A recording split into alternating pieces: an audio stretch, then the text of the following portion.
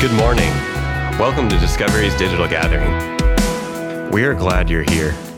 We are excited for what God has in store this morning.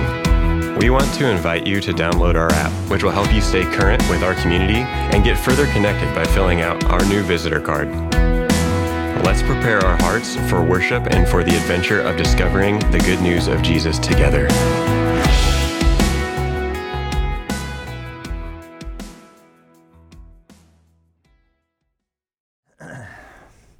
In architecture, there is a term called liminal space, which refers to an in-between or a transitional space, a space like an entryway or a hallway. Now, this word liminal comes from the Latin word for threshold, and it has applications that go way beyond architecture. It represents the process, or it speaks to the process of crossing over from one thing to the next, from one paradigm to another, where one thing has ended, but the next thing, the new thing, hasn't quite started yet. We, as a global community, have been in a liminal time, a liminal space for a while now with this COVID pandemic. When we use words like unprecedented and new normal, we're looking for language to describe our liminal moment. We've been in a liminal space as a church, transitioning over the last couple of years from one era to another, and then even more immediately in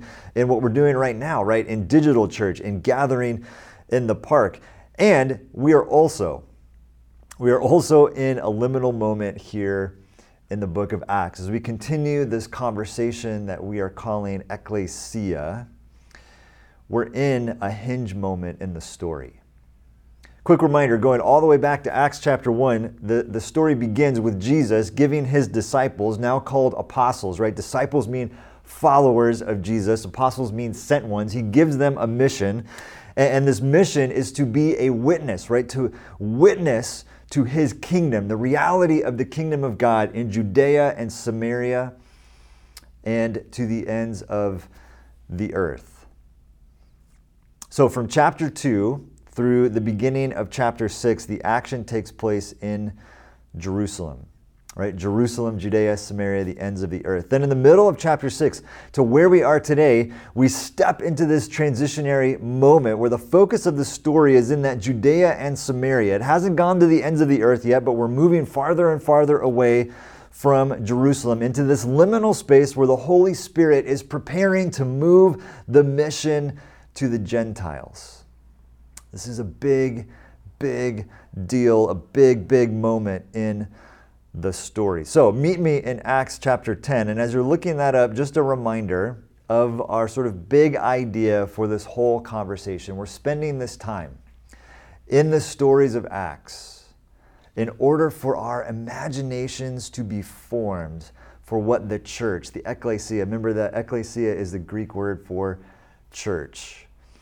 We want our imaginations to be formed for what the church was and is and could be now in our day and age, in our time and place here in Davis, California. We don't come to these stories looking for a blueprint or a silver bullet. We're not here to figure out how to create the perfect church or the formula for church growth. We are here to submit our imaginations to the work of the Spirit so that we become better missionaries, witnesses to the good news of Jesus in this place for this time.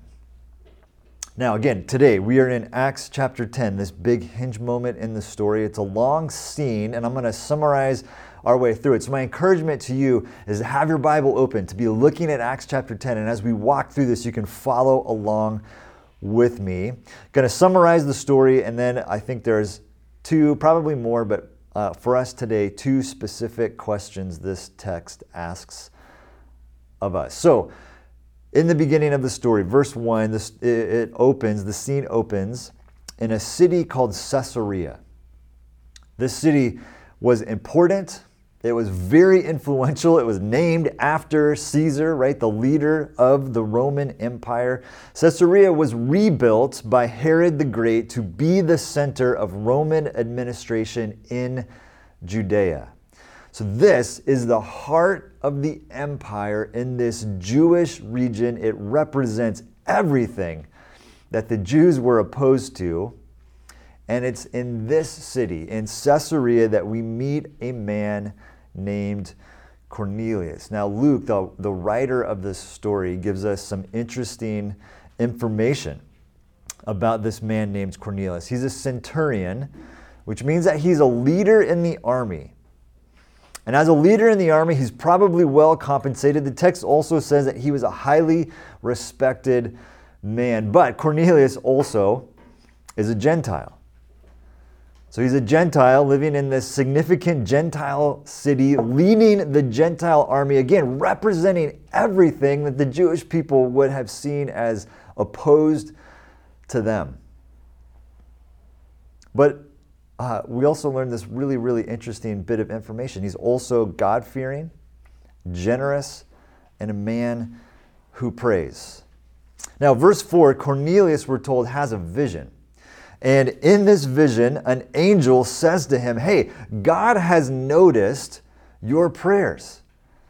God has noticed your prayers. He's noticed your generosity. He's counted them as a memorial offering. And this is not a throwaway term. This is an important term, a Jewish term, meaning God has recognized, Cornelius, that you have this sacrificial, worshipful posture. The angel goes on to say, God wants you to send some men to Joppa to find a man named Simon Peter and then bring Peter back here to Caesarea. Now, a very critical observation at this point in the story. The angel does not say why Cornelius should do this. The angel doesn't explain what is going on and all, and yet Cornelius does it, and he does it right away. He immediately sends 3 guys in search of Peter. Cornelius obeys before he understands. Do you see that? Cornelius obeys before he understands. So 3 guys are on their way to find Peter. Now in verse 9, Luke shifts the action, right? The camera cuts and a new scene begins. It's the next day. We're in a town called Joppa, a Jewish community, and we're back with Peter. Peter, who we haven't seen for several chapters in the story of Acts. Peter goes up on the roof of the house that he is staying in to pray. It's the middle of the day, lunch is being prepared, he's getting hungry, and he falls into a trance. This happens to me every day when I forget to eat lunch. It's now Peter's turn to have a vision. He sees heaven open up. By the way, this is the 8th time already, 8th time in 10 chapters that this phrase, the heavens opened up, has occurred in Acts. He sees heaven open up and something like a sheet comes down, and this sheet is full of animals and reptiles and birds. And then a voice says, Peter, kill and eat. Okay, this is a very strange vision. Now, some people interpret those words, Peter, kill and eat, as coming directly from Jesus. There's a lot going on here. Let me unpack it a little bit for us. If you go all the way back to the Old Testament, to the early part of the story, there's these dietary laws that God gives to the people of Israel. The Jewish dietary laws can be found in Leviticus chapter 11 and Deuteronomy 14. And as the story moves forward, much of Jewish identity was, and still is in many places today, tied to these laws, to the foods that are acceptable and unacceptable to eat. And so here is Peter, a good Jewish man who's been following these dietary laws his whole life, now being asked to eat stuff he shouldn't eat. Peter, it's okay, kill and eat. But Peter says, no, I can't do that. I have never eaten anything unclean. Now, verse 15, we get an interesting twist on this. The voice spoke to him a second time, and it says this, do not call anything impure that God has made clean. Peter, do not call anything impure that God has made clean. I want you to remember verse 15 as we move forward in the story. Now, this repeats 3 times. Sheet comes down, kill and eat. Peter says, no, do not call anything impure that God has made clean. 3 times. This is also a pattern in Peter's story. Things seem to happen to Peter 3 times. If you're familiar with this story, you see that pattern in a couple of different places. After the 3rd time, Peter comes out of the trance and he's sitting there on the roof wondering what in the world was that all about. Right? We might call this Peter's holy sheet moment. Now, I'm being a bit cheeky there, but on a very serious note, this is a big deal for Peter. This is a big deal for Peter. This is pushing him way beyond what he's comfortable with, what he's familiar with. It's pushing him even to the point of asking the question, how could this be God? Is God asking me to sin? And we can debate whether or not God is asking Peter to sin, but that is how it would have felt. Emotionally reacting to this vision, Peter would have felt, man, the boundary, this is too far. All my life, I've avoided these foods. I've followed these rules. Now I'm supposed to break them. Now I can eat this stuff. What is going on? As he's pondering this, the 3 men that Cornelius sent show up. And as they arrive, the Holy Spirit says to Peter, whatever these guys do, you need to go with them. You need to go with these guys. So Peter says, hey, I'm the one that you guys are looking for. What is going on here? We're in verse 22 now. The men replied, we've come from Cornelius the centurion. He is a righteous and God-fearing man who's respected by all the Jewish people. An angel told him to ask you to come to his house so that he could hear what you have to say. So Peter invited the men into the house to be his guests, and then the next day they begin the journey back to Caesarea. Now, Peter is the one, right, who is obeying, even though he doesn't totally understand what is going on. So they arrive at Cornelius' home, and Peter asks, all right, what am I doing here? And Cornelius shares with Peter his vision, and he asks Peter to explain what is going on. What is God up to? And it's at this moment, we're in verse 34, that Peter has his big aha moment. I now realize, he says, how true it is. I now understand how true it is that God does not show favoritism, but accepts from every nation the one who fears him and does what is right. You know the message that God sent to the people of Israel announcing the good news, right? The good news of peace through Jesus Christ, who, Peter says, is Lord of all. Not just the Jewish people, Lord of all. Peter realizes that over time, what had happened is that because Gentiles didn't follow the same rules, didn't follow and observe the same dietary laws, that the Jews had begun to apply those rules not just to food, but to people. Right? So there were clean and unclean foods, but then also clean and unclean people. The aha moment is not about food, it's about the people. And so Peter then goes on to tell them the Jesus story in brief, how Jesus was killed and rose from the dead, and how whoever believes in Jesus' name is forgiven of their sins. And then I love this part. This is now towards the very end of the story, where while Peter was still speaking these words, right? The Holy Spirit does not need the pastor to nice and neatly wrap up the sermon and give a prayer. Well, Peter was still speaking these words. The Holy Spirit came on all who heard the message. Right? It's almost like the Holy Spirit can't wait to get on with it. Peter, stop talking. The Holy Spirit came on all those who heard the message, and the circumcised believers who had come with Peter were astonished that the gift of the Holy Spirit had been poured out even on the Gentiles. And then the scene ends with them all getting baptized. So, incredible story. Right? The Spirit brings these very unlikely people together, and in the process we see the gospel make the jump, right? Out of this liminal space, from Jew to Gentile, from Judea and Samaria, now we are prepared to go to the ends of the earth. This massive hinge point moment in the story of Acts. This scene, this story invites us to ask a couple of really important questions. 2 questions that flow from 2 big truths. First truth is this: In this story, and we've hinted at this a few times already, obedience precedes understanding.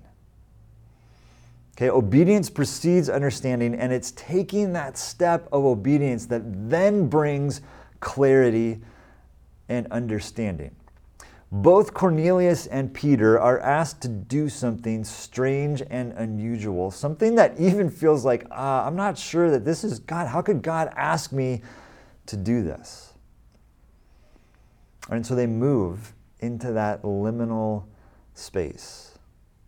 They move into the uncomfortable. They take the risk of obeying the voice of God. They step out in obedience, and this obedience leads to a big aha moment. Now, some of us have baggage with the word obedience. We've been in churches, we've been in communities that have used that word to manipulate us. So let me be very clear here. Churches that use obedience to manipulate and coerce and shame are spiritually abusive. Churches that use obedience to manipulate and coerce and shame are spiritually abusive. Coercion is not the way of Jesus. Invitation is the way of Jesus. Now, that being said, obedience is a good word that I think needs to be redeemed. And one of the ways we redeem the word is to actually try it out and see what happens. When I had a crush on Amy, still have actually a really big crush on Amy, but before we were dating and married, I was like, man, this girl's amazing, but she's doing this thing with her life and I'm doing this thing with my life, and so I'm not quite sure how this is going to work out. And because we were in two different locations and I didn't understand how long distance could work for us at that stage of life, I did not immediately act on my interest in her. But a couple of people gently encouraged me to go for it, and so eventually I did. I obeyed, if you will, even though I did not understand how it was going to work, and that is one of the best steps of obedience I have ever taken. Sometimes we need to obey first and figure out why later. So the big question for us here is this: is there a step of obedience that you need to take? Is there something that God has been asking you to do? You've had this sense, God, I need to do this thing, but you haven't done it yet because you've been waiting on Him to explain the why before you go for it. Faith is obeying even when you're not sure exactly how it's going to work out, even when you're not totally sure what is going on. So we take the step and we find out what it unlocks for us. Clarity and understanding follow obedience. So, what step do you need to take? Do you need to start tithing or serving? Do you need to reconcile with someone or forgive someone? Do you need to invite someone into something? Whatever it might be, take that step and see what happens. See what that reveals, what that unlocks, what that clarifies. Now, the second truth is this: God's mission is about people. And I know that sounds very simple, but we get this so confused so often. We have a strong tendency to put our preferences and our pet projects ahead of people. Peter's aha moment is not, oh, wow, now I can eat pigs. It's that, wow, Gentile inclusion in the kingdom of God is a real thing. The goal of the vision that God gives Peter is not to live a life full of bacon, although what a great life that would be. The point of the vision is not about the food, it's about people. Here's the thing: Peter is free to continue his kosher lifestyle if that's what he wants to do, but he cannot use his kosher lifestyle as an excuse to keep him from participating in the mission. The salvation of the Gentiles is way more important to what God is doing in the world than Peter's purity. The mission of God is about people, not our preferences and our pet projects. So the question that flows from this truth is this. If we were to go out on our metaphorical or our real roof and have this holy sheet moment, what would be in the sheet? What preference or pet project would God put in that sheet to say, hey, people are more important than even this? For Acts 1:8 to come true, in the story of Acts, a lot of Jewish followers of Jesus are going to have to let go of some things that they think are really, really important. And for us today, here in our context, especially those of us who have some church background, there is some stuff that we're going to have to let go of. Some things that might even be really good things that were really helpful for us that may not be helpful in reaching people who are far from God. There might be ways that we prefer to do church or groups or serving or worship or, dare I even say, studying the Bible that are good things. And again, that were helpful for you, that were helpful for me, that you might need to let go of to engage in the mission. Or maybe you don't have to let go of them. They just are not the most important thing. Again, we do this all the time in church today. We let our preferences get in the way of the mission. And we say things like, oh, our communities are open to everyone only if you dress like us, talk like us, sign off on this, particular statement, stop hanging out with those people, vote this way. We add so many layers. Now, of course, there are things that we will need to let go of, areas of our life God will have to transform to fully enjoy the abundant life that He has for us. But we choose preferences over people. We choose our little projects over people. Jesus says to Peter, no more. My mission is about people. The story of the Ekklesia invites us to die to our preferences for the sake of the gospel. It shapes our imagination so that we begin to see people are more important than our preferences. So our two big questions today are, what's in that sheet, and what step of obedience do you need to take? Let's pray. Father, we begin our response this morning by confessing some of the ways in which we put our preferences, maybe they're aesthetic preferences, maybe they're, again, just sort of ways that we've interacted with the church or with community that we found to be really helpful. They can be really good things. But God, sometimes we allow our preferences, our projects to get in the way of people. So, Father, we begin by confessing that, and then we commit as a community to put people ahead of those things. Again, some of those things are good, and we will do those things, but we put people ahead of that. And just like Peter, we realize that there's some stuff that we might need to let go of in order to engage in the mission, in order to love the people that you have called us to love. In a very similar vein, God, we also confess that there are things that we have a sense of, that we know we're supposed to be obeying, that we haven't, because we want to know what you're up to and what you're doing and how it's going to work out. And so, Father, give us the courage through your Spirit to take steps of obedience, even when we don't know what the outcome will be. And as we take those steps, as we follow Jesus in obedience, would you reveal more and more about who you are, about what you're up to, about the work that you're doing in our lives and in the lives of people around us. God, give us the eyes to see that and to name the places where you are at work, pursuing and loving people. We pray all this today in Jesus' name. Amen. Communion is a sacrament.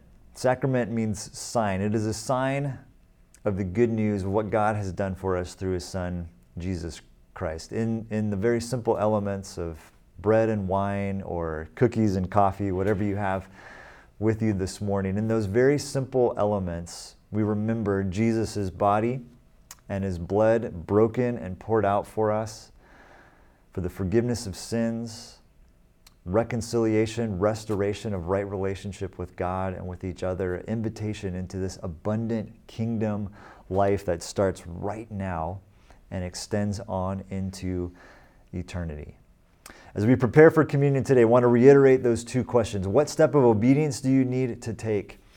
And in what ways do we put our preferences and projects ahead of the people that God has called us to love? I want to read a little bit from Acts 10, the words that Peter uses to share this good news with Cornelius. And as we read this, again, just think about those questions, reflect on them, and then prepare your heart for receiving the communion elements today. Peter says, I now realize how true it is that God does not show favoritism, right? How good of news is that?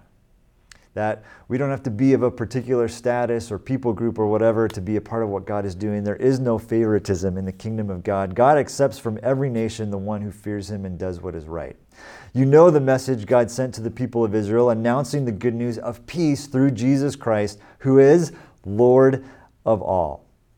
You know what has happened throughout the province of Judea, beginning in Galilee after the baptism that John preached, how God anointed Jesus of Nazareth with the Holy Spirit and power, how he went around doing good and healing all those who were under the power of the devil because God was with them.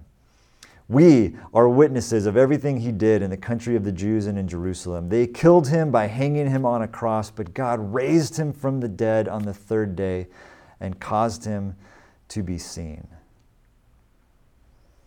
They killed him by hanging him on a cross, but God has raised him from the dead and on the third day caused him to be seen. The good news of peace through Jesus Christ, who is Lord of all. When you are ready, let's take communion together.